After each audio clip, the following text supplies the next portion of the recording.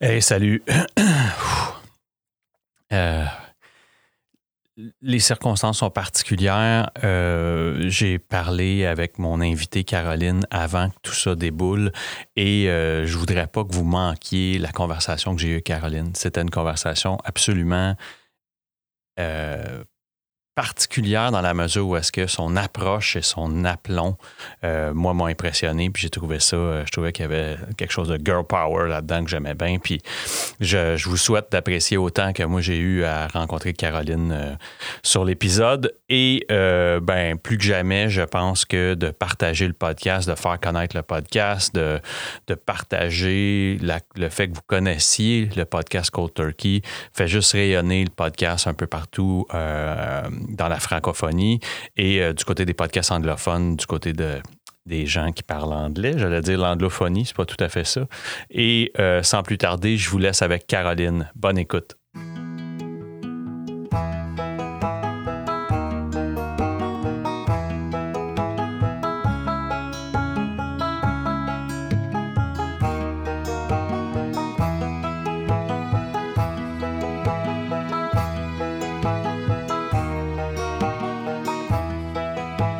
Salut Caroline, ça va bien?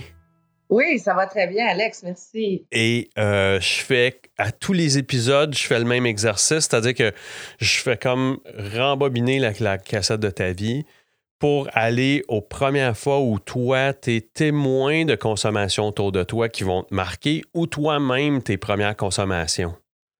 OK. Ben, écoute, ça remonte à très loin, Alex. Première consommation, j'avais 6 ans. OK. Et puis, je me souviens de la marque du vin. C'était du Calsalvatro. Ouh! Un vin bien cheap. OK, Probablement j'allais dire, n'existe tu plus. fais ta fancy, mais non. Non, pas en tout. Écoute, je pense que je n'ai même pas googlé, ça doit exister peut-être encore, mais si ça existe, sûrement que ça donne mal à la tête. Dans les meilleurs dépanneurs. Ah ouais, ben, j'étais dans le nord francophone de l'Ontario, je sais pas ce qu'ils vendaient ce vin-là, mais je me souviens que j'avais 6 ans, puis j'étais curieuse, puis j'ai goûté à ce vin-là, puis je me souviens de la marque, je me souviens de l'étiquette. J'ai aimé le goût du vin, c'était sucré, c'était bon. La photo de famille a l'air de quoi? Puis je pose cette question-là simplement pour que Ouais, tu me positionnes là, pour comprendre si il y avait du festif dans cette photo de famille-là, ou s'il y avait de la ouais, consommation. ouais. Ben, du festif. Écoute, j'avais un père showman, extraverti sur stage. C'était un comique, coach de hockey. Fait que l'alcool était très présente dans sa vie. D'ailleurs, il en est probablement mort, là, parce qu'il est mort d'un arrêt cardiaque massif à 60 ans. Ça fait 15 ans, ça fait 2 jours, en fait. OK. Ça a fait 15 ans et puis, consommait, de la bière et puis, mais jamais, bon, j'ai vu mon père, sur le party, comme on dit, mais, pas dans le drame, là, c'était toujours le fun, là, Donc, c'était tu sais. festif. C'était du Ah, c'était happy drinking. happy drinking, oh my God! Dernier dans les parties, 1er sur le stage, c'était un showman, tu sais. OK. Puis, ma mère, ben, elle, non. Encore aujourd'hui, elle prend un petit rum and coke, elle vient la face rouge, puis, elle rit, puis, c'est pas mal ça, là, tu sais. Puis ça, OK. c'est peut-être une fois par mois, mettons, là, dans Ouais. un party ou quelque chose. Elle déteste le vin. Elle dit que c'est une punition de boire du vin. Puis la Et fratrie?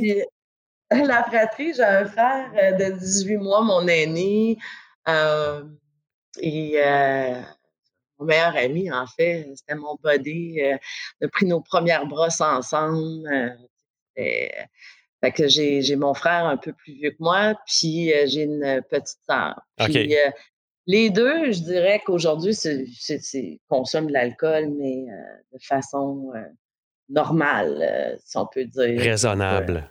raisonnable. Mais encore faut-il définir raisonnable, Oui, parce qu'on a une drôle de définition au Québec.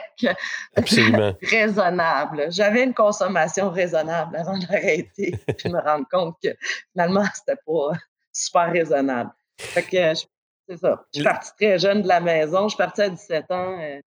pour m'en aller travailler comme hôtesse de l'air à Jean de Bar à Toronto. OK. Puis là, le party a pogné correct, là. J'ai fait le party autour du monde, je peux le dire, là. Puis aujourd'hui, j'ai un petit peu de regret parce que dans toutes les villes où j'ai visité, j'aurais dû visiter les musées au lieu de visiter les bars.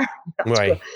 Si je recule cette cassette-là de ce premier verre-là à 6 ans, c'est pas autant l'ivresse, toi, qui te séduit, là. C'est le goût. oh oui, c'est tout à fait le goût. J'ai trouvé ça bon, là. Ça montait dans mon nez, là, je m'en souviens, là, Y a-tu de ben, l'interdit quand tu le consommes? pas du tout, pas du OK. tout. C'était dans le cadre d'une fête de famille. Je me souviens plus spécifiquement pourquoi, mais on a mis un petit fond dans un verre, puis j'ai goûté à ça. C'était super bon. J'étais contente de boire du vin. Ouais, ouais, c'est ça, tu faisais partie des grands. Oui, exact, exact. Fait que, Puis après ça, j'allais dire, pas des consommations régulières, là, puis tu sais, j'essaye pas d'aller dans le drame, mais tu sais, est-ce que ça va juste réapparaître, mettons, tu sais, à la préadolescence ou à l'adolescence, ou tu sais, à l'adolescence, correct à côté. Écoute, je travaillais dans un bar, j'avais 15 ans au Lac-Saint-Jean. C'était illégal, là, ouais, carrément, là. Mon frère était bartender, j'étais serveuse, on travaillait dans des discothèques et puis, c'était consommation excessive, là. C'était de la grosse bière au Lac-Saint-Jean, là. oui. Les shooters, ça, c'était pas mal toutes les fins de semaine, de mon adolescence, aussi loin que je me souvienne, là, c'était comme c'est culturel, là. Oui, Au oui, oui, il faut que Lac-Saint-Jean, tu tu sors suives, pour là, prendre ouais. un coup, là, tu sais. C'est ça, puis il faut que tu suives. Tu sais, il y a comme une notion aussi ado tu sais, quasiment de brag, là, où ce que tu veux suivre, puis tu veux être celui qu'on ne couche pas, là, tu sais. Ouais, ben, c'est tellement intégré dans la culture que, tu sais, tu te poses même pas la question, tu sais, tu prends un verre, puis tu en prends un autre quand tu es fini, puis tu rentres à 3-4 heures du matin, tu vas manger une poutine et puis, Pour faire passer tu ça. c'est ça pour absorber l'alcool. C'était pas mal ça, tu sais. Après ça, je suis partie, très, très jeune, j'étais en fin d'adolescence, mettons, à Oui. Toronto, puis, à 18 ans, j'ai fait mon premier vol, sur, Las Vegas, puis c'est ça, c'était encore, l'objectif à destination, c'était de boire, tu sais, c'était de trouver un bar, puis de sortir, puis, tu sais, je veux dire, j'avais 18 ans, fait que je pouvais le décalage, ça existait pas, la notion de décalage horaire, tu sais, j'avais pas de conséquences physiques, à la consommation d'alcool à cette époque-là. Puis, tu sais, souvent, c'était la semaine, tu sais, pas vraiment d'horaire comme à Jean de Bar, fait que les parties de crew, c'était le mardi soir, tu sais, fait que c'était un peu tout le temps, là, tu sais, c'était pas un peu tout le temps, c'était pas mal tout le temps. Est-ce que est-ce que aussi, évidemment, à 17 ans, tu sais, comme tu dis, là, tu sais, on a le foie en béton, puis tu sais, on a la tête, tu sais, en stainless, là, je veux dire, tu sais, Mmh. l'aftershock est diminué ou limité, tu sais, Ou inexistant, ou presque carrément. inexistant. Là, tu sais, comme tu disais, là, tu sais, si c'est pas tu sais, un bon lunch de fast-food qui vient comme éponger ça, puis on dirait que le lendemain, tu sais, tu te portes bien. Est-ce qu'il y a bon, tu parlais du regret de ne pas avoir visité le musée ou tu sais, au lieu des bars, mais est-ce qu'- est-ce qu'au-delà de ça, est-ce que tu suis la parade ou tu te démarques dans ta consommation? Je suis les traces de mon père. Je suis pas mal la dernière dans les parties tout le temps, là, tu sais, je suis pas mal, mon niveau de tolérance est très élevé, j'ai pas fait de blackout, j'ai pas fait, mais tu sais, j'étais capable d'en prendre, là, OK. pas mal. Le choix de carrière, c'est un choix, euh, j'allais dire éclairé, c'est-à-dire que c'est un choix que tu fais depuis toute jeune, tu veux faire ça? Non, pas du tout, j'étais, vraiment pas douée à l'école, jusqu'à ce que je rentre à l'université plus tard dans dans mon histoire, là, mais j'étais, pas vraiment intéressée. J'étais en sciences humaines, sans maths, au cégep d'Alma, je m'en allais nulle part avec ça, mais j'étais intéressée par les langues. Je parle français, anglais, espagnol, parfaitement, donc ça, c'était quelque chose, mais surtout, je voulais partir à l'aventure. Fait que c'était, À Jean de Bar, je l'ai pas fait très longtemps, là, à peu près 2 ans, mais c'était une façon de partir à l'aventure puis d'être payé pour le faire. Oui, oui, oui, absolument. Ouais, j'avais pas vraiment le rêve de faire ça. Puis assez rapidement, je me suis rendu compte que c'était plate. Intellectuellement, je m'emmerdais. Puis c'est pas mal toujours la même chose. Fait que je atterri à Montréal à 21 ans. Puis je suis rentrée à l'Université de Montréal en communication. Puis là aussi, les parties ont continué, tu sais, c'est sûr. La gang de communication, ça fait le party. Ça a toujours été très, très, dans mon parcours, assez régulier, très présent, la fête, les parties. Je suis extravertie, je suis sociable. Fait que tous les événements, je suis là. Je participe à tout. Tu sais, euh, I'm the light of the party. C'est ça, j'allais dire. Tu sais, la question souvent, c'est est-ce que c'est nous qui trouvons le party ou c'est le party qui nous trouve, là? Il me suivait. En tout cas, il me suivait. Non, non, mais c'est ça, mais Partout que je vais, il y a bien du fun, en tout cas. exactement. Puis, tu sais, souvent, on entend, tu sais, t'es pas la première qui me dit ça, tu sais, puis la question se pose, tu sais, c'est-à-dire, est-ce que c'est nous qui le provoquions ou qui, tu sais, que dans la même salle, tu sais, moi, j'étais un poteux, tu sais. Moi, dans la même salle, là, j'étais capable de savoir qui avait du papier à rouler, qui avait du pot sur lui, tu sais, alors que, tu sais, quelqu'un qui était à côté de moi était là, mais voyons, Chris, comment ça, on dirait que t'as un radar pour ça, tu sais, t'es capable de voir dans la salle ceux qui sont capables, puis ironiquement, tu sais, quand je consommais, ben, tu sais, je me faisais demander du feu ou du papier à rouler continuellement. Alors que, tu sais, c'était pas écrit sous moi, là, tu sais, c'était pas... tu sais, tu sais, fait que on dirait que le party nous trouve parce qu'on est des agents festifs. De party. Tu sais, ben oui, c'est ben ça, oui. exactement. Une personnalité extravertie, de l'énergie à vendre et à revendre. Tu sais, Absolument. intuable, là, tu sais, je fais du fitness, je fais de la boxe, j'ai 49 ans, je m'entraîne 6 fois par semaine. C'est probablement que j'aurais eu besoin de Ritalin à quelque part. Fait que l'alcool venait me ralentir un petit peu. Ben, plus je vieillis dans mon histoire, plus l'alcool a des effets sur moi, tu sais. Mais Oui. c'est très subtil, là, tu sais, c'est comme... euh, puis, tu sais, je m'en tenais qu'au vin. À 25 ans, j'étais allée à un espèce de voyage au Mexique et puis j'ai c'est le seul blackout que j'ai fait de toute ma vie. J'avais pris des shooters de tequila. Fait que j'ai jamais repris un shooter après ça de ma vie. Je refusais tous les shooters, puis je m'en tenais au vin, tu sais. Fait que j'avais appris ma leçon là, mais en tout cas, l'histoire continue parce que après ça, bon, en communication, j'ai travaillé plusieurs années dans une grande entreprise. Je m'occupais des commandites. J'étais aux communications, aux relations de presse, des événements, veux-tu, il en pleuvait là, à tous les jours. Wow. Fait que Des encore événements d'autres sportifs. belles occasions de participer au cocktail. Ah, écoute, c'était ma job, le Grand Prix, l'Omnium Canadien Bell, le tennis, les parties d'agence, ça finissait plus, là, tu sais, c'était constant. Là, j'ai eu mon fils à 28 et puis ça s'est calmé pas mal, là, tu sais, les parties quand tu un bébé, puis fait que ma consommation a vraiment diminué pendant, pendant que en fait, je dirais les 4 années qui ont suivi pour reprendre lors de ma séparation avec les soupers de filles, puis les 5 à 7, puis fait que, Est-ce que tu sais, ça l'alcool ou la consommation est en cause dans ta rupture? pas du tout. Non, Non? pas du OK. tout. Non, non, non, non, c'était pas, écoute, je pouvais pas dire qu'à cette époque-là, la consommation, même, quand j'étais aux commandites et tout ça, c'était régulier, mais c'était jamais, tu sais, des bras, c'était 2-3 verres de vin, mais 4, 5, 6 fois par semaine. Puis les fins de semaine, ben, on recevait, fait qu'on en buvait plus, tu sais. Fait que si on regarde ça, ben, c'est la consommation d'une personne sur 4 au Québec actuellement. Tu sais, c'est une consommation tout à fait normale. Ben, normale, Dites oui, sauf normal, ouais. dite normale, exact. Fait que la semaine, tu as des occasions de boire, tu prends 1 ou 2 verres de vin, tu t'en tiens à ça, tu travailles le lendemain. Et les fins de semaine, elle t'ouvre les valves, le vin Non, mais coule à puis flot, là, sans tu sais. être ivre, Jamais, clairement, c'est c'est ça. ça. C'est ça, c'est que sans être ivre, tu sais, quand on peut utiliser l'expression faculté affaiblie Ah tu oui, sais, oui.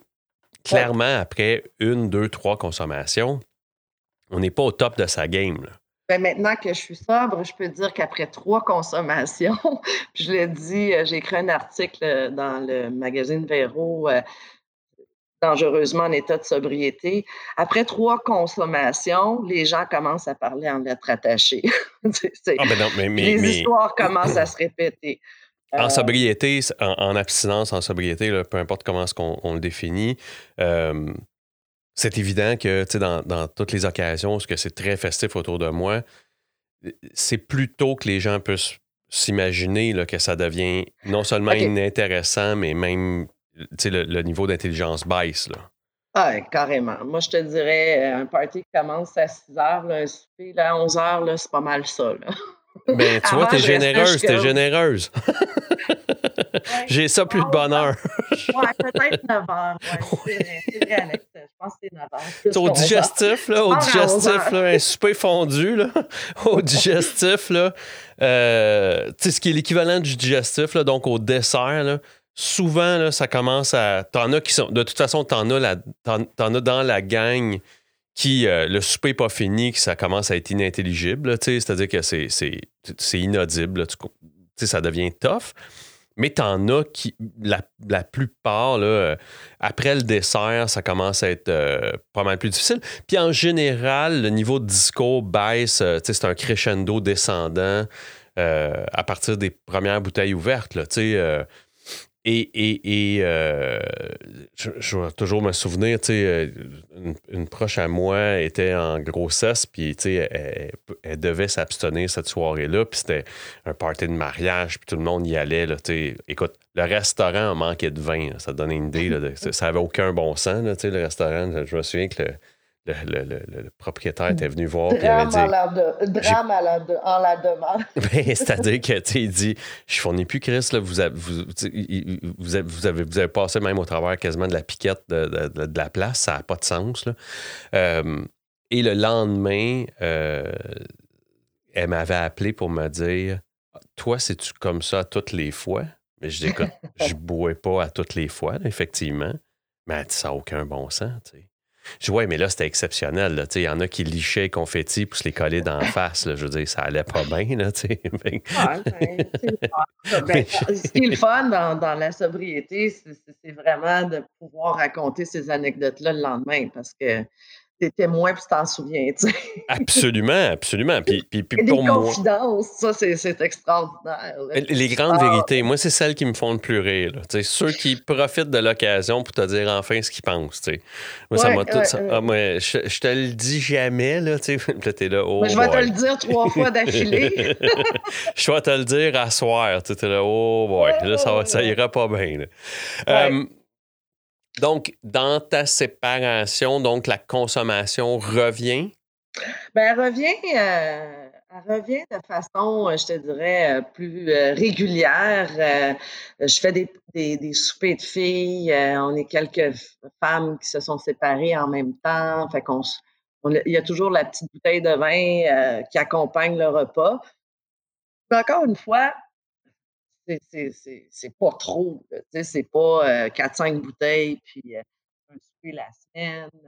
La fin de semaine, on va au chalet de l'une, de l'autre, là, on consomme un peu plus. Donc jusqu'à maintenant, tu sais, tout est normal, tout est beau, tu sais, jusqu'à ce qu'il y a 10 ans, je vais à Toronto, c'était la nuit blanche de Toronto, puis je rencontre une fille, une amie d'un ami, j'étais chez un de mes amis à Toronto, puis,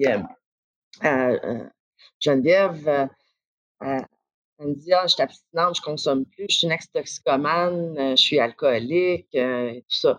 Et moi, je trouvais ça donc terrible. J'ai dit: «My God, comment qu'elle fait pour avoir du fun, cette fille-là?» Puis je me souviens de cette réflexion-là, mais je me souviens aussi de l'avoir trouvée, elle avait une aura spéciale, là. Tu sais, son énergie était belle, elle avait une belle peau, elle était souriante, ses yeux étaient clairs, C'était juste comme un flash sur la sobriété. C'est le premier flash que j'ai eu, c'est il y a 10 ans, là. Vraiment, j'ai fait: «Wow!» Tu sais, Avant une ça, belle ça t'avait femme. pas chatouillé, tu sais? Mmh. Avant ça, t'avais-tu eu Jamais, même des... pas effleurer l'esprit. Ah non? OK. Jamais. Non, je pas de problème, pas de contravention, même si j'avoue que j'ai conduit en état d'ébriété. Écoute, tu sais, après 2 consommations, je suis en état d'ébriété, c'est sûr, parce que, tu sais, 140 livres, tu manges à des petits 5 à 7, mais des petites bouchées ici et Ouais, là, ouais, l'alcool ouais. est Tu sais, pas les cocktails absorbé, dînatoires, ça m'a toujours fait sourire, là. Tu sais, rien à te mettre sous l'estomac non, et, c'était bien du vin, par exemple, ah tu non, sais. ça, il en manque pas. Puis il en manque jamais. Puis c'est drôle parce que abstinent, ces endroits-là, c'est des endroits particuliers parce que le visage des gens, quand tu dis, t'as-tu de quoi qu'il n'y a pas d'alcool? Tu sais, leur visage est comme, ben voyons, tu sais, ben, on va trouver quelque chose, là, tu sais. Ouais, ouais, ouais, ouais. Tu veux-tu de l'eau? Tu sais, tu vois, ben Chris, c'est plate de l'eau, tu sais, je vais pas prendre. T'as-tu d'autres choses? Puis là, ils sont comme un peu embêtés, tu sais. Qu'est-ce que t'as qu'il n'y a pas d'alcool? Puis là, le gars, il te regarde, il est comme, ben, j'ai de l'eau amère, soda, là, tu sais, comme du quasiment better, machin. T'es là, ben Ouais, non, tu sais, ça se boit pas, ça. Tu sais, c'est pas ouais, ouais. buvable, tu sais. Hey, Sont tout embêtés, mais c'est vrai que c'est... tu sais, moi, je viens mon travail à temps plein, c'est un milieu professionnel dans les technologies et il y a beaucoup de ces soirées-là, l'espèce de 5 à 7, où est-ce que euh, ça vient avec. Tu sais, c'est un peu ben, comme, c'est tu sais, attendu, là, je veux dire, exactement. un 5 à 7, pas d'alcool, personne va se pointer, là. Non, puis c'est de l'acquis, tu sais, c'est-à-dire que c'est acquis que dans ton plan calorique du cocktail dînatoire, il y en a une portion qui vient des petits verres de vin qui vont te servir. Ouais, c'est ça, exact, c'est clair, là, tu sais, fait que ouais, Donc, fait que Geneviève, titille ta Geneviève, tu curiosité. sais, ben, en fait, elle pique ma curiosité parce que je comprends pas comment tu peux avoir du fun sans boire, parce qu'on a fait la nuit blanche ensemble. On est allés dans des bars, on est allés dans des galeries, on a fait la nuit blanche, tu sais, puis elle nous a suivis, puis elle a eu bien du fun, puis moi puis mon copain, on a pris une cuite ce soir-là, puis le lendemain, on avait mal à la tête, là, tu sais, Geneviève, elle s'est levée toute fraîche, toute de bonne humeur, Est-ce que tout tu allait la bien. crois? Tu sais, souvent, j'entends ça, là, tu sais, les gens qui ils font comme, ah, ouais, sure, tu sais, puis qui vont watcher ce qu'ils consomment dans la soirée pour être sûr que c'est vrai ce qu'elle dit. Mmh. Fait que non, écoute, c'était, une petite étincelle, mais comme je te dis, ça fait 10 ans de ça, fait que puis ma décision, d'adhérer, en fait, d'être sobre, de plus consommer d'alcool, c'est tout récent, là, ça fait, 3 mois, mais ça fait peut-être, 10 ans que l'idée, a germé. Puis, 2 ans intensives, de 2 années intensives de contemplation de c'est quoi ce monde-là de sobriété, puis pourquoi ils sont si heureux d'être sobres, puis d'écouter des podcasts comme le tien, comme, The Bubble Hour. Je écouté des podcasts, de lire sur la sobriété, de me pointer dans des meetings en A pour voir c'était quoi. Tu sais, j'étais vraiment curieuse de cette, lumière-là, en fait. Parce que Oui. la lumière que j'ai vue dans Geneviève il y a 10 ans, c'est la même que j'ai vue, même si, puis tu sais, je veux pas détruire le mouvement AA, il y a des gens et tout ça. Moi, je me suis pas identifiée du tout. Tu sais, je faisais partie de la personne sur 4 présentement qui boit de façon régulière et excessive les week-ends, tu sais. Mhm. Fait que, mais il y a un point tournant, heu, de qui vient probablement, il y a, je te dirais, heu, dans les 5 dernières années, j'ai vécu une grosse peine d'amour et puis, j'avais la garde partagée de mon fils une semaine sur 2. Fait qu'une semaine sur 2, j'étais up la vie, tout allait bien et l'autre semaine, ben, je me ramenais une petite bouteille de vin après le travail La puis, soif te pognait. la soif m'a pognée. En fait, non, c'était plus une présence, je te dirais, comme une récompense de travailler aussi fort et tout ça. Mais dans le fond, ce que je faisais, c'est que je gelais mes émotions. Tu sais. Mhm. Je voulais pas, cette peine-là était tellement grande, puis j'avais comme pas les outils pour, puis même si je faisais des thérapies, j'étais allée, voir des psychologues, tu sais, j'ai fait toutes sortes d'approches, de l'hypnose pour passer à travers cette peine-là. Le seul moment où j'avais pas de peine, c'était, après la demi-bouteille de vin, tu sais, mettons. Fait que c'est devenu une habitude. Puis à un moment donné, la peine a passé, sans trop l'analyser pourquoi, comment et tout ça. Aujourd'hui, c'est sûr qu'avec la clarté d'esprit que j'ai puis tout ce que je vois, je peux te dire exactement, tu sais, qu'est-ce qu'il aurait fallu que je fasse puis, comment et tout ça. Mais bon, le moyen que j'avais de passer à travers ça, c'était, de me ramener une petite bouteille de vin. Mais toujours être, tu sais, la face joyeuse dans les parties, même si j'avais cette tristesse-là qui m'habitait, tu sais. Mhm. Et là, j'ai 49 ans, mais à 43 ans, j'ai décidé pour faire une grande transformation dans ma vie, je me suis fait un plan de 2 ans. À mes 45 ans, j'allais faire un concours de fitness. OK. Fait que j'ai toujours fait du sport, énormément de sport, j'en fais encore, mais à 43 ans, là, j'ai fait: «OK, je fais du fitness, là, c'est» et j'ai embarqué, à pieds joints dans ce monde-là, les plans alimentaires et tout, les suivis, le pourcentage de gras, la mesure, jusqu'à ce que j'atteigne un plateau. Je savais très bien que ce plateau-là, c'était l'alcool parce que Oui. tu peux, fait que 3 mois avant la compétition, bon, premièrement, j'étais déprimée, j'avais plus beaucoup de glucides, puis mes glucides, je les avais dans l'alcool, mais j'arrivais pas à faire le transfert vers la grande transformation que tu as besoin de monter sur un stage. Fait que, mais de toute façon, c'était pas le concours de fitness que je voulais faire parce que sur un stage en bikini, en spray tan, c'était pas ça qui m'attirait, c'était la transformation physique. Et j'ai fait une grande transformation physique parce que j'étais à 175 livres, je suis descendue à 140 livres, mais c'est surtout le pourcentage de gras. Tu sais, j'étais à 32 quand j'ai commencé. J'étais sur le point d'obésité. Même si je faisais de la boxe, c'était pas suffisant. Je consommais bien trop de calories avec l'alcool. Fait qu'il fallait que je lève des poids, que je rebâtisse ma masse musculaire. Chose faite, corps transformé. Fait que j'ai pas fait le concours de fitness. Puis aujourd'hui, je regarde ça puis je me dis, est-ce que c'est parce que je n'ai pas arrêté de consommer du vin ou c'est parce que ça ne me tentait pas de monter sur un stage? Puis si je suis vraie avec moi-même, c'est parce que je ne voulais pas lâcher ma consommation de vin.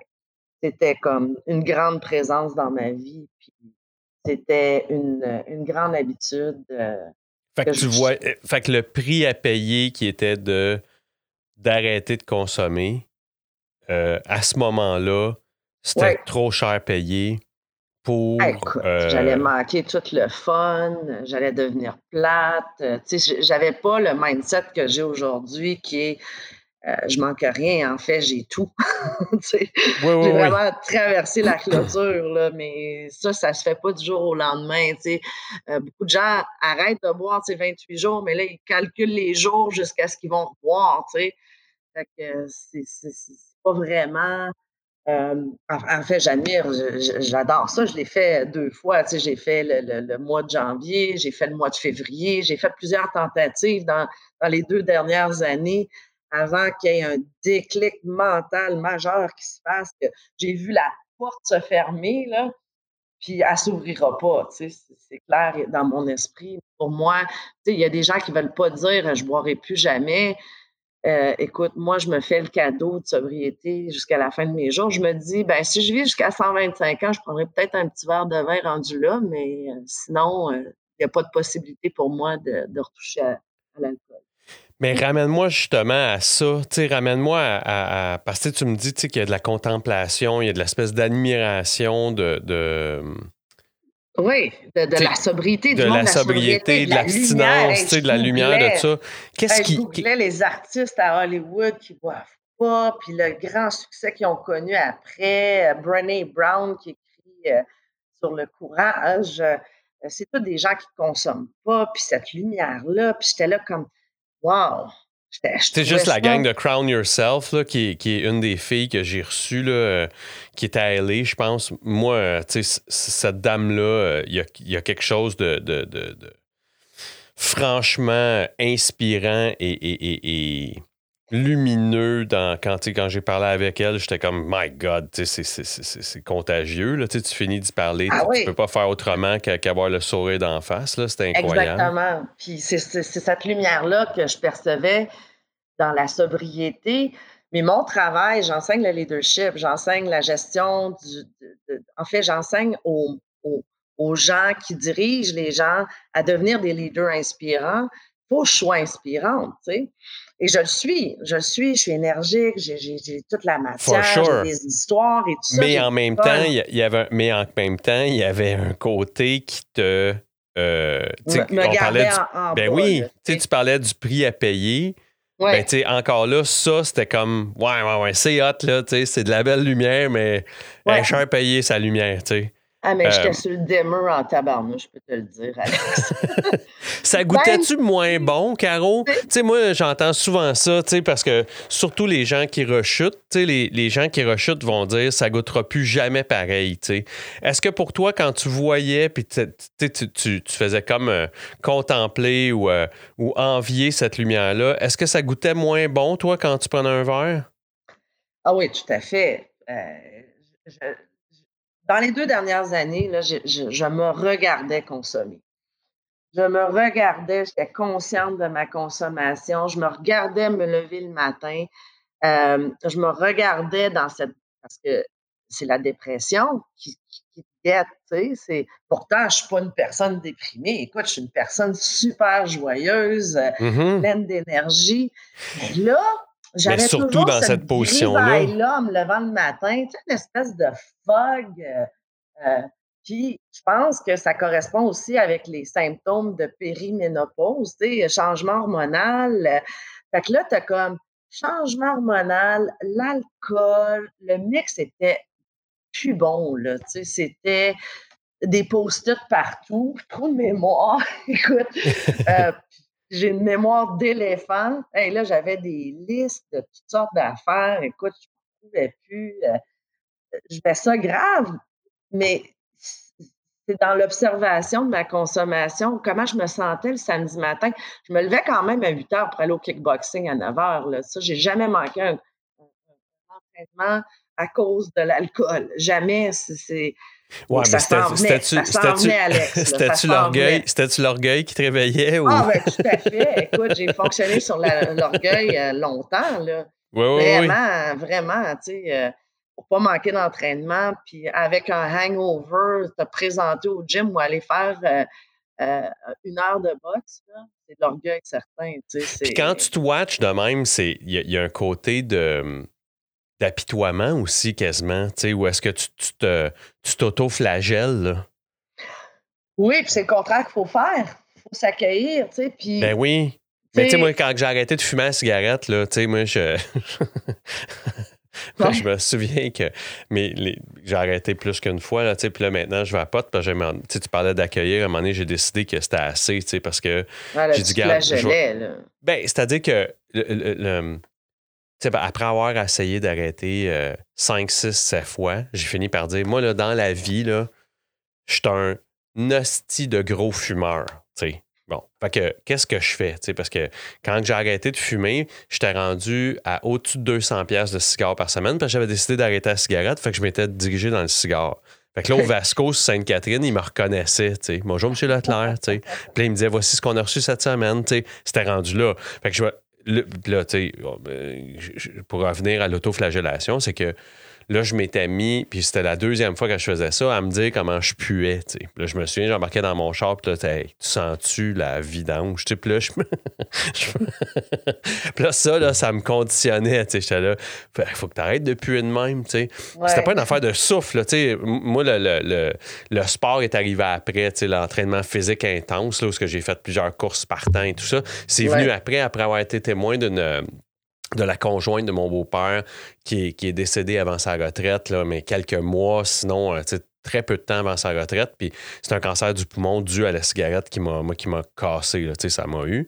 OK. Et là, moi, ça m'a décidé de me remettre en forme. Puis là, ça a été tout un cheminement. Mais l'autoflagellation, ça a été un motivateur pendant un moment. Mais effectivement, ça peut donner une espèce de tourbillon sans fond. Est-ce que ben, tu pues, mais tu fais juste te dire que tu pues, là, tu sais, comme dans... Mais là, je parle- l'autoflagellation, c'est vraiment pas la façon C'est pas une bonne avenue, là. Non, pas du non, tout. effectivement. Pas du tout. Parce que, tu sais, tu peux avoir l'autoflagellation va t'amener à vouloir arrêter de consommer. Puis là, tu arrêtes, mais par discipline, tu sais, par punition. C'est une punition d'arrêter de consommer. Faut pas que ce Absolument. soit une punition, faut que ce soit un cadeau, tu sais. Puis moi, je dis toujours que le plus beau cadeau que je me suis fait à ce jour, c'est pas tous les sacs, c'est pas tous les voyages, c'est pas tout, c'est la sobriété. C'est le plus beau cadeau que je me suis offert parce que ça m'a ouvert, ça m'a ouvert un monde, là. Ça m'a ouvert,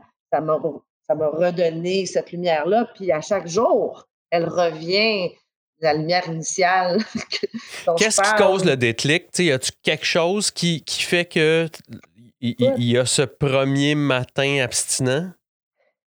il y a eu plusieurs matins abstinents, Non, plusieurs mais ce que je veux dire, c'est tentatives. que, Tu tu sais, sais, j'avais Caro, fait tu me le dis... 28 jours, j'avais OK, fait 2-3 semaines. Tu sais, j'essayais, là, j'essayais.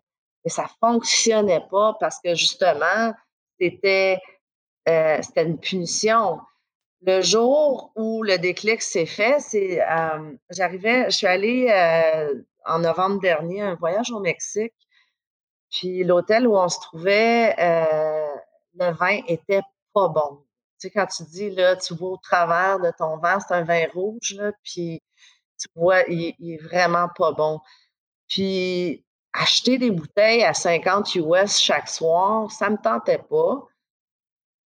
Pas parce que j'aurais pas pu. Avant, je l'aurais fait. Je l'ai pas fait cette fois-ci. Tu sais, de monter un bill de 1000 $ sur le vin, c'est pas de problème, tu sais. oui. Mais je l'ai pas fait. Puis, fait que j'ai comme un peu perdu la demi-bouteille par jour, puis la surconsommation pendant ces 2 semaines-là. Pour retoucher un peu à cette clarté d'esprit-là le matin, je me levais à 7h30 dans le sud, là. Wow, j'étais bien, là, tu sais, puis j'allais courir, puis après ça, j'allais au gym, puis, tu sais, pour moi, avoir 4 heures d'entraînement, là, c'est comme, wow, j'ai le temps de m'entraîner 4 heures de temps, tu sais, j'étais super contente, là. Fait que quand je suis revenue, c'était l'anniversaire de mon fils le 8 décembre, et puis on s'est tout ramassé. Notre trip, c'est d'aller à la banquise. C'est son resto, en tout cas. Bref, fait qu'on se ramasse à la banquise, tout le monde commande de la bière.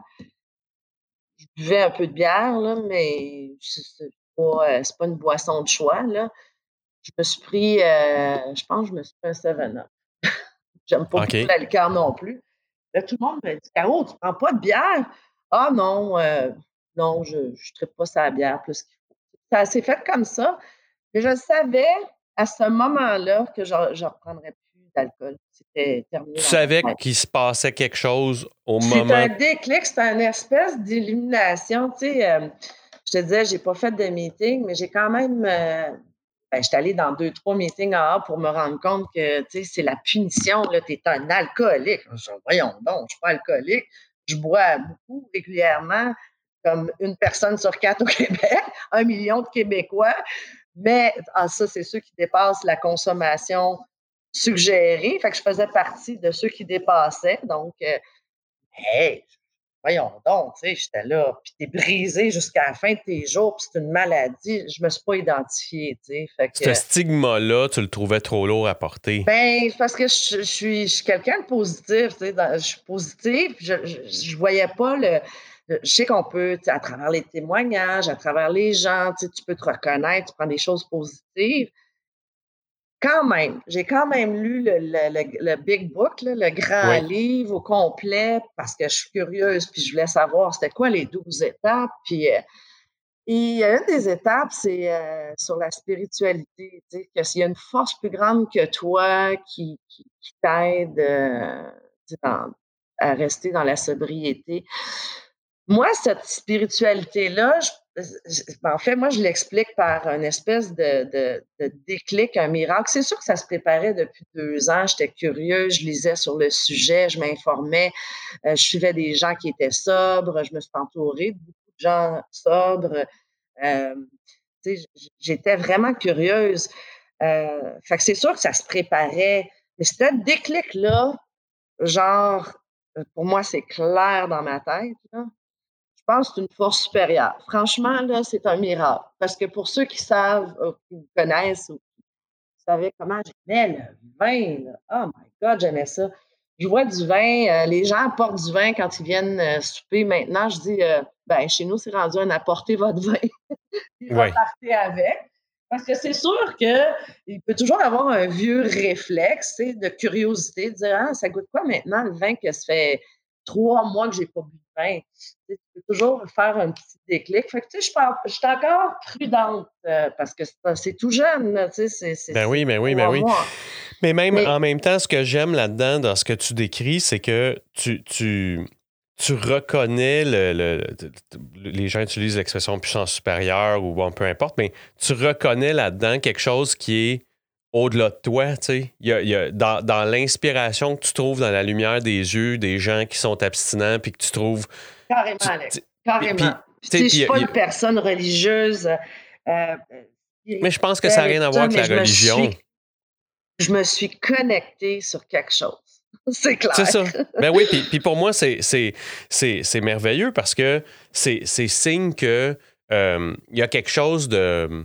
Il y a définitivement quelque chose d'enviable quand tu regardes pour le même événement ou pour le même plaisir qu'il y a à avoir à quelque part ou dans quelque chose, Ouais. que si toi, ça... Puis là, ça devient encore une question de perspective, mais tu sais, si toi, tu t'aperçois que l'amplificateur de ton plaisir est une béquille comme l'alcool, Ouais, exactement.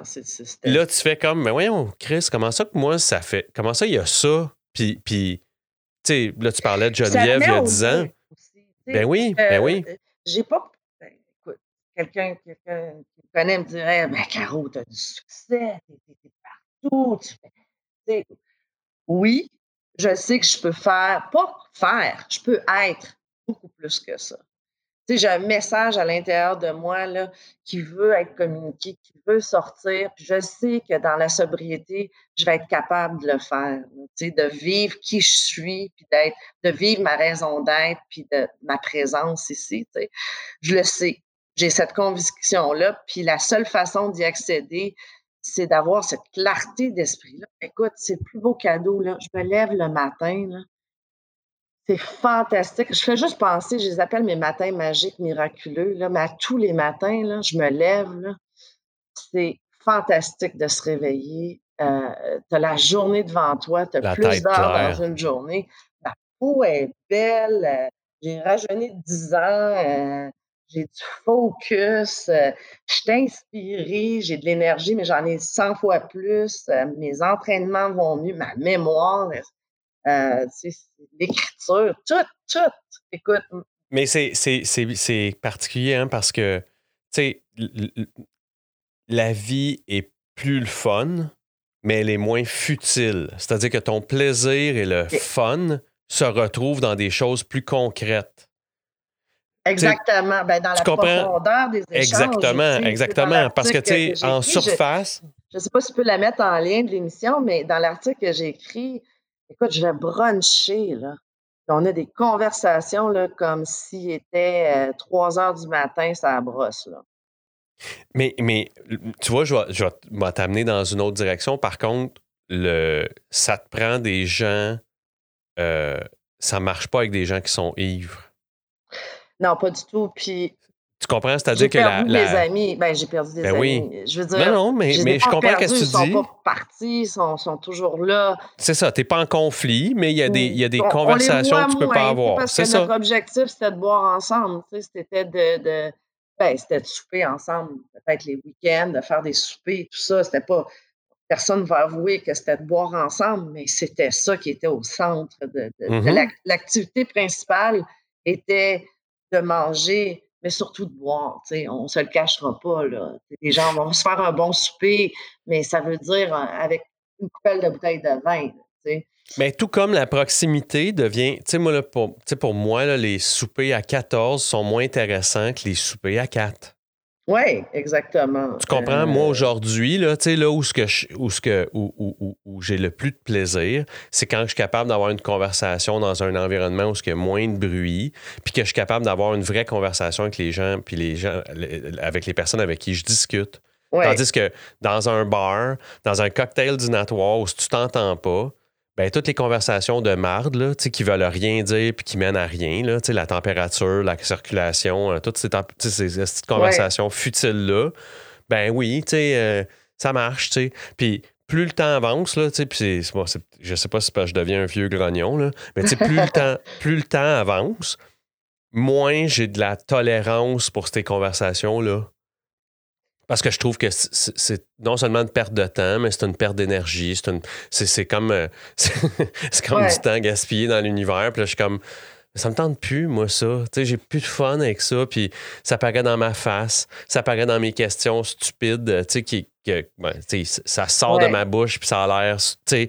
Puis je suis dans un milieu où il faut que je continue de sourire. Puis là, tu sais, des fois, je vais dire un peu à la blague, tu sais, j'aime plus le monde. Mais tu sais, c'est pas ça. C'est que moi, j'aime le monde comme j'aime la conversation que j'ai avec toi, Caro, tu sais, qui est une conversation humaine, d'humain à humain, duquel que j'en tire autant que j'espère que t'en tires. Puis ça, là... C'est tout à fait vrai, c'est authentique, c'est transparent, c'est vulnérable, on se dit les vraies choses, tu sais. On vient tous de quelque part, on a tous eu des souffrances. Si on est humain, si on vit, c'est qu'on a eu des souffrances. Fait que, tu sais, d'être capable de reconnaître aussi nos faiblesses et nos dépendances en font partie, tu sais, puis d'être capable d'en parler, puis d'inspirer les autres à dire, ben écoute, j'ai peut-être problème majeur, tu sais, parce que si on me regardait de l'extérieur, je n'avais pas de problème majeur, je suis une fille de party, j'ai le fun, j'avais un problème intérieur d'expression de ma lumière, c'est ça que j'avais.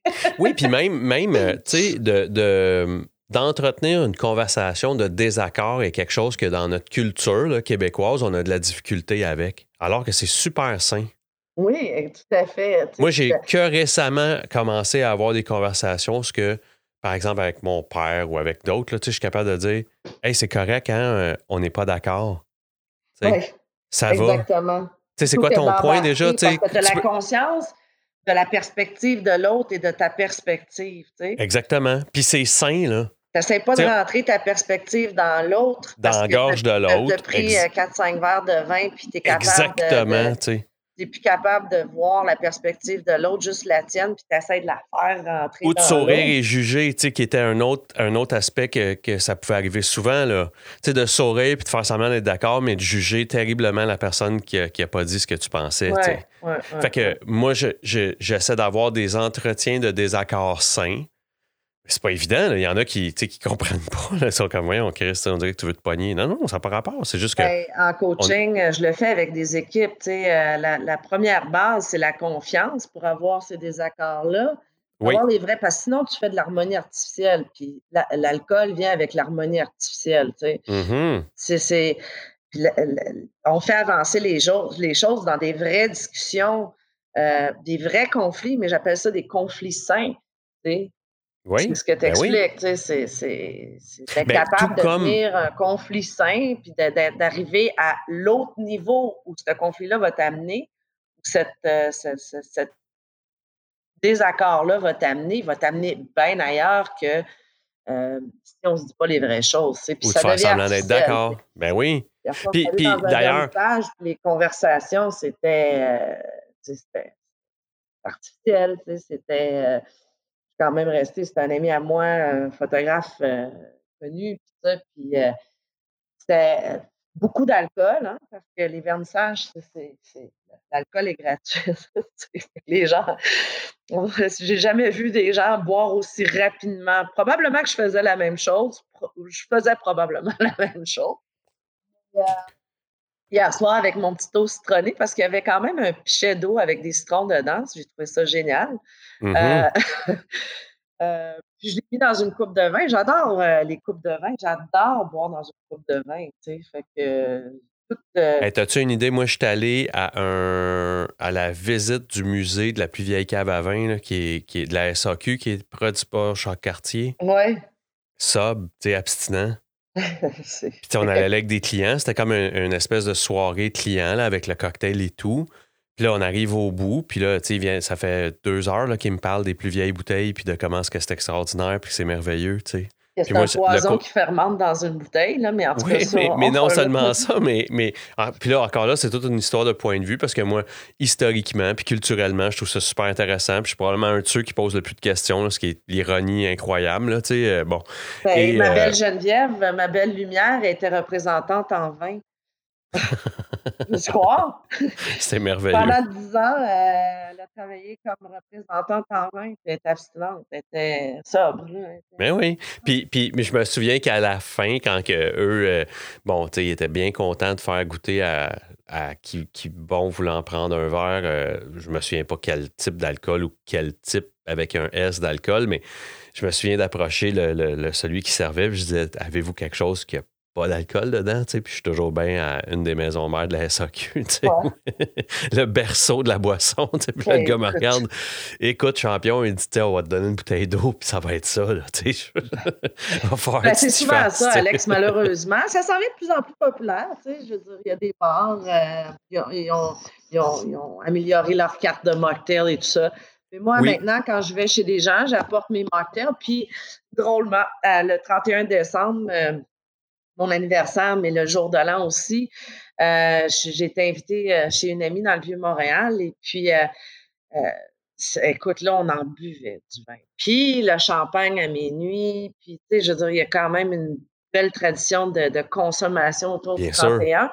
Bien sûr. Fait que là, j'avais mis le paquet, là, tu sais, des pommes grenades, des pépins de pommes grenades dans des cubes de glace avec de la menthe. J'avais différents. Tu t'es donné. J'ai eu le drink le plus populaire de la soirée. J'ai manqué de mocktail parce que tout le monde voulait goûter. Puis là, finalement, ils trouvaient ça bon. Puis là, finalement, ils buvaient ça à la place du vin. Fait que c'était quand même un grand succès. Puis une grande réalisation pour certains d'entre moi, de mes amis qui étaient présents, tu sais, de mon entourage qui aussi, tu sais, parce que ma façon de consommer, c'est très fréquent. Tu sais, les 1 sur 4 au Québec, les 1 million de personnes qui consomment de la façon que je consommais, souvent sont en tranche d'âge 35, 50, tu sais, parce qu'après ça, les morceaux lâchent, là, tu sais, cancer du sein, directement relié à la consommation d'alcool, beaucoup de cancers du sein, en tout cas. Le foie lâche, tu sais, et bon, fait que, mais je te dirais 35-50, là, c'est pas mal le groupe d'âge là, où la consommation excessive est devenue, consommation de société régulière, qui n'est pas considérée excessive, mais qui l'est. Oui. C'est dans cette tranche d'âge-là que ça se produit, tu sais, Puis, le petit vendredi, amène-moi une bonne bouteille, tu sais, c'est là. Mais j'adore l'angle que tu apportes, Caro, parce que l'angle que tu apportes, c'est un angle que j'ai vu récemment d'un ami proche qui était, qui est un peu différent, mais qui est pas une fin en réactif, mais une fin en proactif. Exactement. Puis tu comprends? Puis moi, j'ai un ami proche là, qui, suite à une rupture, là, m'a contacté pour me dire je sens que la prochaine cuite que je vais me taper, ça va être une tabarnak. Qu'est-ce que je fais? Ouais. C'était parce qu'il savait que, tu parlais de ta peine d'amour, là, lui, il savait que cette peine d'amour-là ou ce sentiment-là en dedans là, lui donnerait énormément soif. Ouais. Et c'est en proactivité. T'sais, moi, moi, j'avais les genoux arrachés quand j'ai arrêté. Puis j'ai fini en maison de thérapie d'ailleurs, mais tu vois, t'es la deuxième personne à qui je parle que c'est en proactivité. Oui. C'est de regarder en avant puis de dire, ça mène.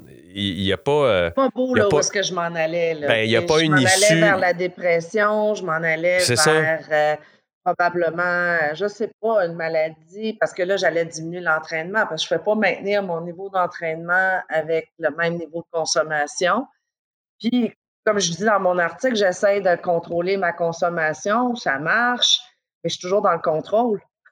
Mais puis on s'en va pas dans la... Tu sais, moi, là, c'est pas un exercice non plus de fatalité, là. Tu sais, c'est pas tout le monde qui... Tu sais, on en parlait avant de commencer à enregistrer. C'est pas tout le monde, là, qui perd son duplex, qui perd sa maison, qui perd sa famille, Rien qui se retrouve perdu, dans la c'est ça. rue. Ben non, c'est ça, mais même moi qui a fini en maison de thérapie, c'est pas Il y en a que ça arrive, là, tu sais, puis Chris, tu sais, j'ai toute l'empathie du monde pour ces gens-là, mais ce que je veux dire, c'est que il faut être réaliste que premièrement, la moyenne qui est établie comme étant une consommation raisonnable n'est pas une consommation raisonnable, En surtout pas sur fait, les je sais pas effets de si la tu santé. Là. le reportage, en tout cas, c'était sur Télé-Québec, là, où, je t'ai envoyé le lien, là, mais le médecin qui était sur Dans le le public, c'est ça? plateau, là, ouais, elle a dit, il n'y a pas de consommation d'alcool, il y a pas de dosage qui est bon.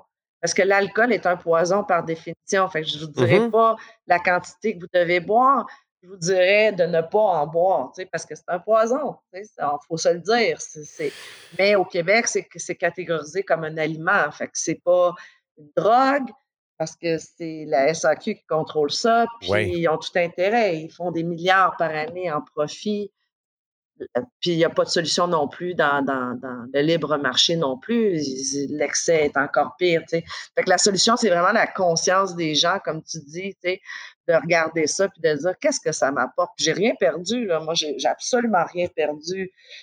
Non, mais même ce que c'est tu sais, si je peux avoir un souhait pour les gens, c'est de faire juste l'exercice de se regarder comme à la troisième personne. Oui, Puis observer. de voir le schéma, tu sais. Tu sais, quand tu parlais de Là, contrôle, quand tu parlais que là, tu es obligé de, dans une soirée, de dire, ah là, ça fait toujours bien, là, tu sais, j'étais à mon verre et demi, là. Tu sais, ouais. faut-tu, tu sais, qu'est-ce qu'il faut que je fasse? Tu sais, puis là, te mettre à essayer de faire tu sais, de rationaliser ce qui se passe, tu sais. Alors Ouais, que pourquoi c'est compliqué de même? c'est ça. Tu sais, moi, si je rendais à ma 4e bouteille de Perrier Lime, là, ça va très bien, là. Ouais, Puis ça je te m'en ferait une calisse, c'est coupe juste de que je fois vais être dans la plus vie. souvent en C'est pas salle mal de le pire bain. qui peut t'arriver.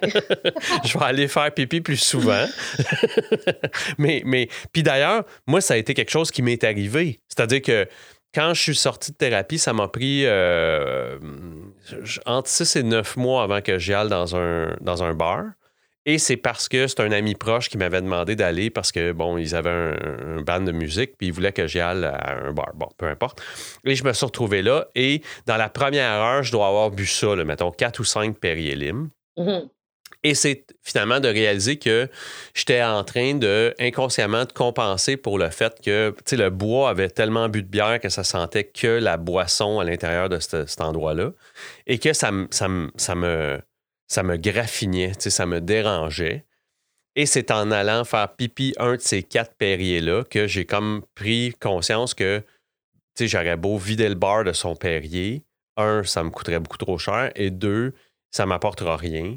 Et qu'il faut que je me ramène, tu sais. Ça Mhm. va être correct, Alex. Tu sais, tu t'en viens voir ton ami, papa, puis là, tu sais, tu te parles un peu, puis ça passe, tu sais. C'est Puis ça. bon, quelques printemps plus tard, je te dirais que c'est même plus une question, tu sais. Mais effectivement que dans la consommation, quand tu te mets à faire ça, tu sais, moi, j'avais d'abord visité un centre de thérapie externe qui me parlait de consommation raisonnable, mais là, ça devenait, OK, mais c'est quoi raisonnable, tu sais? C'est ça. Faut que j'en prenne combien pour être raisonnable? Tu sais, c'est quoi mon maximum, sinon c'est plus raisonnable? Tu sais, puis là, ça devient une conversation stupide de, ben là, le Ah ouais, raisonnable, c'est toi qui le j'ai tout détermine, tu sais. essayé, là, tu sais, j'ai essayé. Bon, j'aimais pas beaucoup le vin blanc, j'achetais du vin blanc. Fait que ça, j'en buvais raisonnablement. Oui. Tu sais, j'enseignais le lendemain, je donne une conférence, je suis sur le stage, ben de bonne heure. Faut que je sois pleine de lumière, pleine d'énergie. Je vais m'en tenir à 2 verres. Je vais m'en tenir à 2 verres. Mais là, arrivait le vendredi, il fallait pas que je manque de vin pour la fin de semaine. Là, je passais à SAQ. Tu sais, ça devient lourd là, de contrôler Ben tout oui. ça. Ça devient une gestion, puis ça devient une obsession. Tu es toujours en train de penser, c'est quand tu vas boire la prochaine fois, il faut que tu fasses attention à ce que tu vas consommer comme niveau d'alcool. Tu sais, es toujours dans le contrôle. Alors qu'aujourd'hui, c'est comme, tu peux en boire des périodes, tu peux boire tout ce que tu veux. En autant qu'il n'y ait pas d'alcool dedans, là, tu sais, puis pour moi, c'est pas une punition, c'est tellement facile. sais, je veux pas dire facile, là, parce que c'est pas vrai que c'est super facile tout le temps, parce que j'ai encore des vieux réflexes. Le vendredi, après une grosse semaine, j'arrive chez nous, qu'est-ce que je faisais? J'ouvrais une bouteille de vin. Ben, je pensais à SAQ, j'ouvrais une bouteille de vin. Oui. Mais là, qu'est-ce que je fais le vendredi soir? Ben, hey, c'est quoi? Je peux aller au gym. C'est capoté, là. Le concept d'aller au gym après 6 heures, là, moi, c'était inexistant là, le soir, là. C'était inexistant, les entraînements. Moi, je disais, hey, moi, je m'entraîne le matin. Je suis une fille du matin, je m'entraîne le matin. Bullshit! C'est parce que le soir, j'aimais bien mieux prendre mon petit verre de vin en revenant de mes mandats, de mes contrats que d'aller au gym. Là, Puis, ce que j'allais dire, c'est l'autre affaire, c'est que avec le temps, tu sais, tous ces comportements-là, par exemple, là, tu parlais d'obsession, là, moi, je sais que je suis habité par. Puis là, les gens utilisent le mot maladie, là, puis là, bon, à la limite, là, c'est discutable de comment on le définit, mais utilisons le trouble obsessif-compulsif là, pour mettre une règle générale là-dedans. Là. Moi, c'est quelque chose que je peux appliquer dans tout. Aujourd'hui, puis quelqu'un pourrait dire très passionné. C'est-à-dire que si, mettons, là, je suis dans quelque chose, là, d'investi, t'es quelqu'un d'investi. T'es pas à moitié nulle part. Là, exactement. Ben moi, là, mais ça là, sert à la positive aussi. Ben tu vois, c'est là, Caro, que c'est intéressant. C'est-à-dire que si moi, je m'entraîne, là, je m'entraîne. Ouais. Moi, je vais avoir fait, quand j'ai adhéré aux courses Spartan, là, ben, je me suis tapé 2 trifecta qui sont les 3 distances. Il n'y a rien que j'ai pas fait. Là. Je me suis mis là-dedans là, à un point où est-ce que... Tu es un passionné, tu exactement, dans le bien comme dans le mal. Fait que... Exactement. Fait que si ça me sert bien, c'est une chose. Ouais. Mais si je me mets à compter mes feuilles de salade parce que je suis dans folie, tu comprends, dans cette swing-là, ben, il faut que j'acquière suffisamment, utilisons le mot sagesse, pour être capable de me voir aller encore là dans une perspective de 3e personne pour dire, regarde, là, qu'est-ce que tu es en train de faire. Exactement. Tu es en train de faire la même affaire que tu le ferais avec l'alcool ou avec les drogues ou avec que tu le fais dans quelque chose qui, entre guillemets, est socialement accepté aussi. Puis on devrait être capable de s'observer à la 3e personne tout le temps, dans le cours d'intelligence émotionnelle. La conscience de soi, c'est la première portion, de savoir qu'est-ce que je pense, qu'est-ce que j'ai envie, moi, je m'observe, là, parce que moi, je disais que je mangeais pas de sucre. Écoute, j'ai jamais mangé de sucre de ma vie, mais je le consommais dans mes bouteilles de vin, là. Il y en avait du sucre. Oui. Là, je m'observe depuis les 3 derniers mois. Ah ben, c'est donc, dessert que j'ai jamais goûté, je vais goûter, tu sais. Mais je m'en permets, mais je pourrais tomber dans l'excès du sucre facilement. Ben, c'est tout ça, tu sais, puis moi, ça va être dans... on parle du studio de podcast, là, si tu voyais où je me suis installé, tu sais, il y a quelqu'un qui rentrerait ici et dit, ben voyons, Alex, là, tu sais, c'est pas un passe-temps, Chris, là, tu sais, ça a l'air d'un studio de radio, ce que t'es. En général, dans la vie, ça me sert parce que dans mon travail, je suis dans la vente. Cette passion-là, elle est contagieuse. Là, tu sais, je suis capable d'évangéliser, par exemple, ou de partager l'intérêt que j'ai pour les choses que je propose. Puis ça, c'est contagieux, mais ça... Tu sais, il y a un manager anglophone il y a quelques années qui m'avait dit « Can you tone the passion down a notch? » Tu sais, parce que j'avais l'air tellement... Tu parlais d'investir, investi là-dedans, tu sais, que ça avait l'air... J'aime mieux le mot « investi » qu'excessif, parce que le excessif a une connotation négative. Oui. Alors que investi, ça veut dire, oui, tu peux t'investir dans la drogue, dans l'alcool, dans les dépendances et tout ça, mais aussi tu peux t'investir à la positive et ça va te servir, tu sais, parce que le focus est nécessaire pour réussir à mettre à terme des projets. Absolument, absolument. Caro? Oui. 3 mois in de toute avec toute cette introspection. 3 jours, oui. 3 mois, 3 jours in de toute cette, après avoir tout introspecté, regardé et apprécié. Comment tu te sens? Qu'est-ce que tu peux me dire, mettons, parce que tu m'en as parlé beaucoup de ton quotidien, mais comment tu pourrais résumer ça de cette expérience-là? Puis tu l'as dit, tu te vois mal reprendre de l'alcool, mais justement, là, si tu me résumais tout ça, justement, là, et les bénéfices et l'espèce de demain. Écoute, Les bénéfices, ben, en fait, je vais te résumer ça, très simplement. Hem, Comme je le résume à plusieurs personnes, je dis: «Bon, écoute, c'est le plus beau cadeau que je me suis offert à ce jour, hem, mais ça m'a donné accès à un super pouvoir».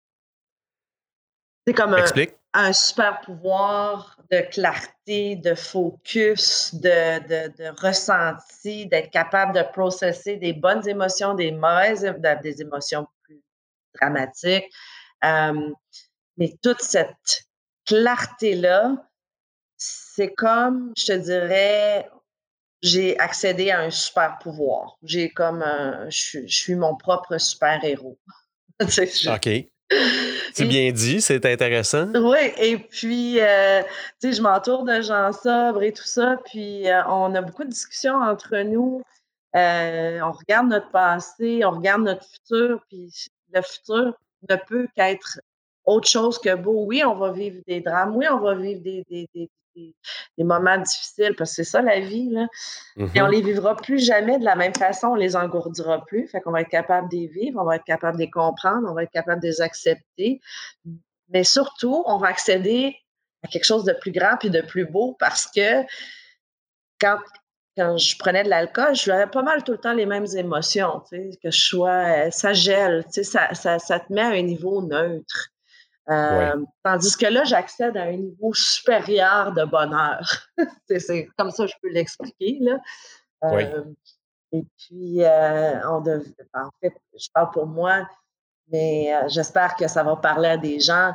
Tu sais, on a toutes des frustrations par rapport à: «Ah, je suis pas bien dans mon couple, je suis pas bien dans mon travail, je veux faire une transition, je veux faire». Mais cette surconsommation-là, c'est probablement le plus grand frein parce que je fais du coaching de transition de carrière, puis ça a vraiment allumé des lumières quant à pourquoi les gens font pas le saut, pourquoi ils ont peur, pourquoi il y a quelque chose qui les arrête puis qui les gèle. Puis bien souvent, la réponse, c'est cette consommation acceptable d'alcool, mais qui finalement les nuit pour accéder à leur niveau supérieur puis à passer à travers leur peur. Je me sens j'ai vraiment accédé à un super pouvoir. C'est vraiment comme ça que je me sens. Mais c'est ça. Spider-Man s'était fait dire With great powers come great responsibility. Est-ce que tu parlais de l'article que tu as écrit, est-ce que tu sens maintenant aussi ce besoin-là d'espèce de partager le bonheur ou la clarté que tu as trouvé? Absolument, absolument, Alex, tu le dis, puis je le sais que c'est en secret, qu'il y a beaucoup, beaucoup de gens qui se posent la question. Il y a très peu d'avenues à part, tu sais, les groupes qu'on connaît comme AA, qui est vraiment l'extrême, le spectre, le 2 de la population qui souffre d'alcoolisme, qui est une maladie effectivement, qui est une dépendance grave, qui ont besoin d'aide médicale pour cesser de boire. Mais la majorité des gens qui ont un problème avec l'alcool, c'est ceux qui pensent qu'ils consomment dans les consommations raisonnables puis qui augmentent leur consommation la fin de semaine.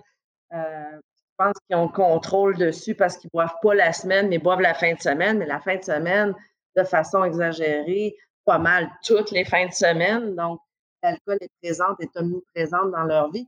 Ça parle beaucoup à ces gens-là. Puis il y a rien qui existe pour ces gens-là, absolument rien. Tu sais, il y a pas de milieu, tu comprends? Il y a pas de Mhm.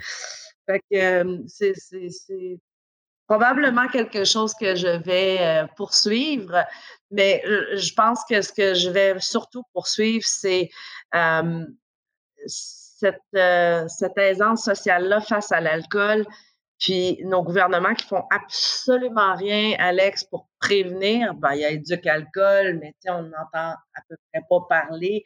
Il y a les pamphlets à l'entrée de la SAQ qui te donnent les types de cancers que tu peux avoir en consommant de l'alcool, mais sont où les avis sur les bouteilles de vin?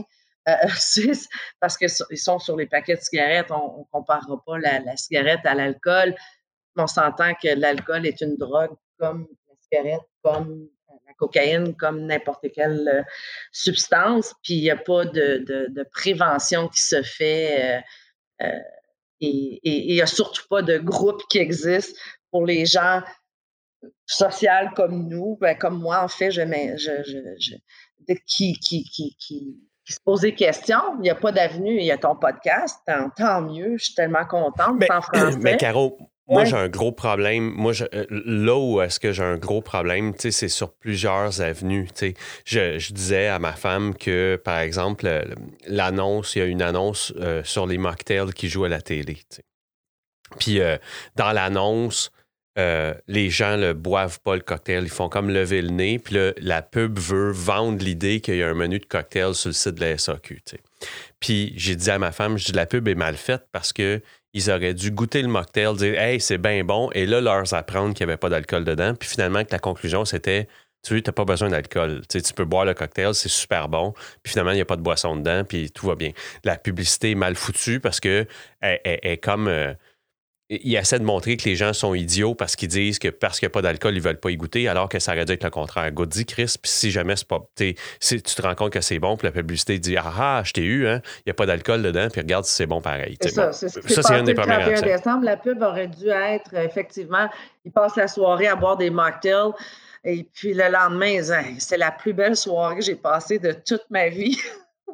J'ai pas mal à la tête ce matin. Je suis bien. Exactement.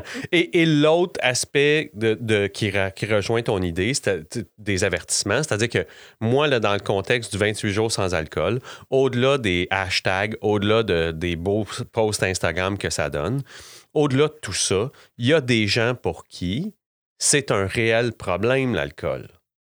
C'est-à-dire que moi, là, quand le 1er mars, les gens reprennent un verre, on devrait, dans la vague de ceux qui embarquent dans le projet du 28 jours sans alcool, parler un petit peu plus de ça se pourrait que le 1er mars, t'en reprennes pas, puis ça va être une Christie de bonne chose pour toi. Exactement. C'est comme un défi restrictif sur 28 jours plutôt qu'une exploration de la sobriété. C'est ça. C'est quoi vivre une vie sans alcool? Mais c'est pas une vie sans alcool, parce que sans, ça fait restrictif.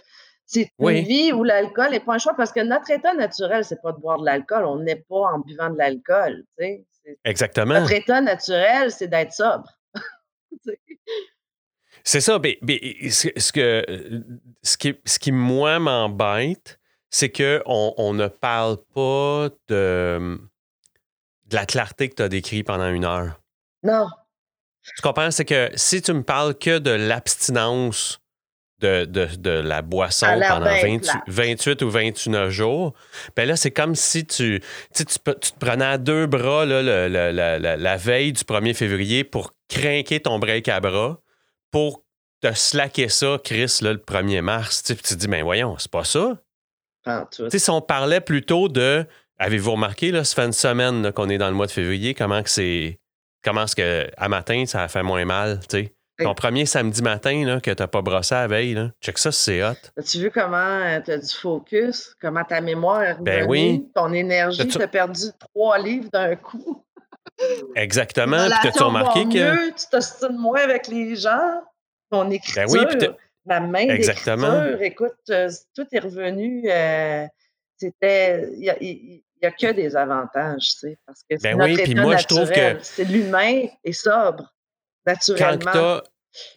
Quand tu as une si grande écoute, tu sais, il y a autant dans les porte-paroles de ces mouvements-là que dans la distribution at large, puis des budgets qui sont derrière pour financer ça, mais tu dis, mais vous devriez au moins accrocher au passage des gens qui veulent savoir, qui seraient intéressés de savoir qu'au-delà du 28 jours, il peut, non seulement ça peut se poursuivre, mais que c'est pas juste une histoire de défi. Tu sais, moi, faire un high five... J'arrête du gang, c'est un défi.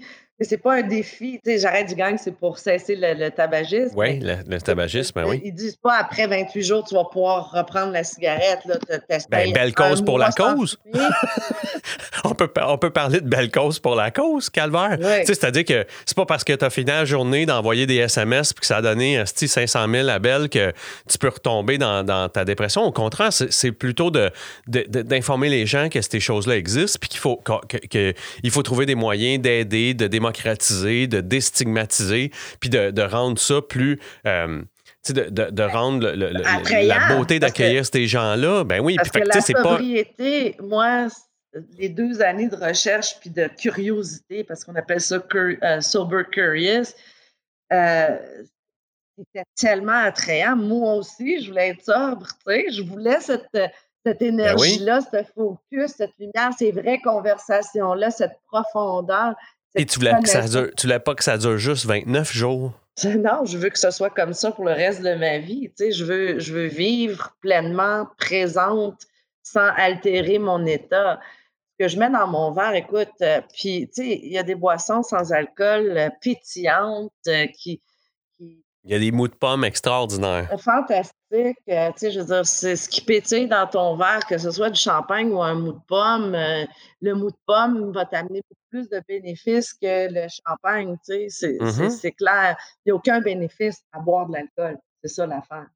Il n'y en a pas. Ben, puis tu sais, on peut avoir de longues conversations sur même les bénéfices de santé physique. Puis je pense qu'ils sont tous aussi importants et agréables un que l'autre. Oui. Mais tu sais, dans l'équilibre puis de la santé Ah mentale ben aussi. là, écoute, Alex, tu sais, Tu sais, je veux dire, la c'est dépression, un volet... l'anxiété, tout ça Exactement. disparaît. Tu sais, je veux dire, il y a combien de gens sur des antidépresseurs présentement au moment où on se parle, ou c'est des pilules d'anxiété, contre l'anxiété, qui consomment de l'alcool, ne sont pas supposés prendre même pas un verre d'alcool. Le médecin va mettre ça Absolument. moins restrictif, mais il y aurait probablement plus besoin de ces pilules-là, une large Ben, comme tu as proportion.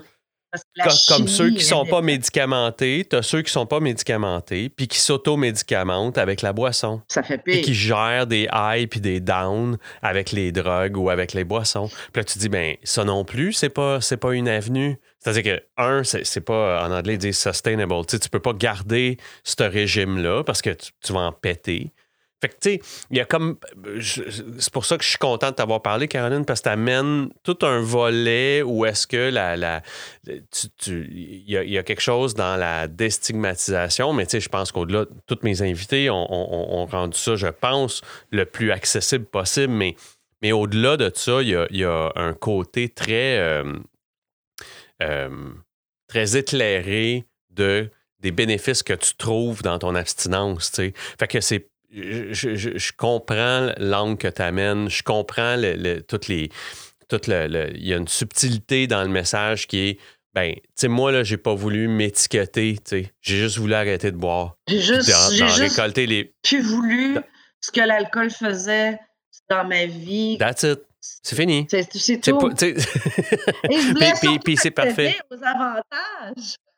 Ben oui, non, c'est ça, c'est de ça. récolter le bien, mais c'est que si, tu sais, c'est drôle, on a parlé quand même pas mal du prix à payer, mais tu sais, t'étais pas prête à payer le prix qu'on t'étiquette alcoolique, puis c'est bien correct. Ah non, puis c'est ça, c'était Tu comprends? clair, Puis c'est net bien et précis. correct. Puis Ben oui. si je fais le test en ligne, tu sais, tu peux répondre comme tu veux, là, tu sais, puis Ben oui. les 1 million de Québécois, là, ils vont pas redire toute la vérité parce que il y a soit alcoolique ou pas alcoolique.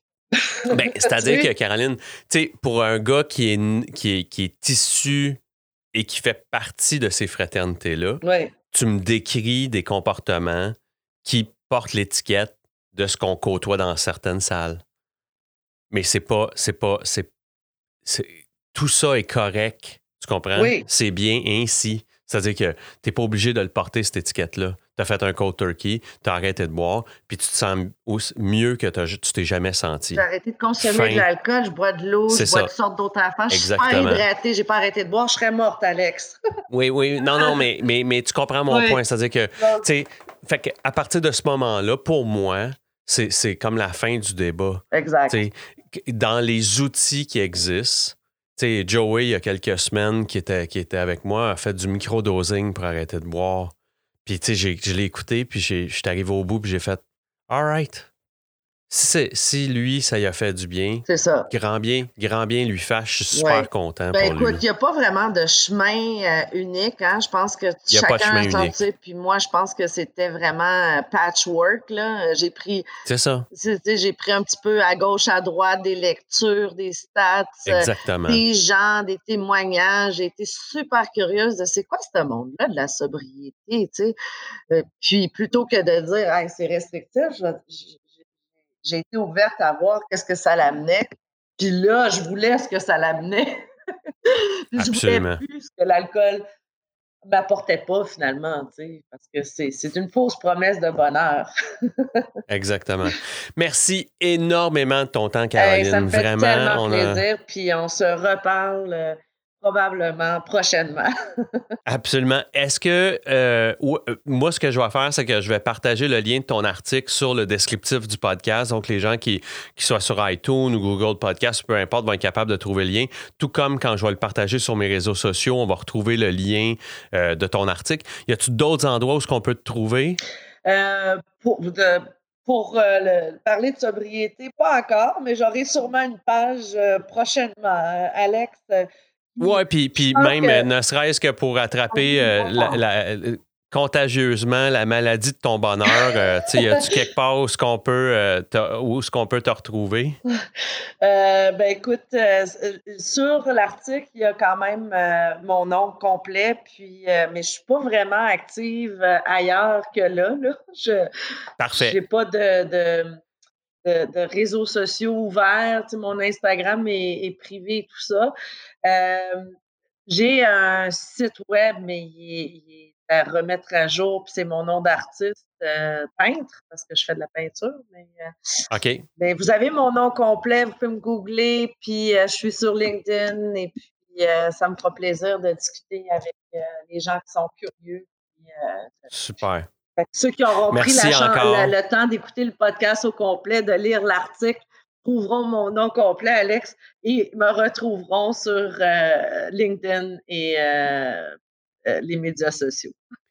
Ben, merci encore pour ton temps, vraiment, Caroline, c'est apprécié, puis au plaisir. Hey, Définitivement, on aura l'occasion de se reparler. Continue ta belle œuvre parce que je pense qu'elle rayonne. On en a bien besoin en français au Québec. Merci. Salut. Merci, salut.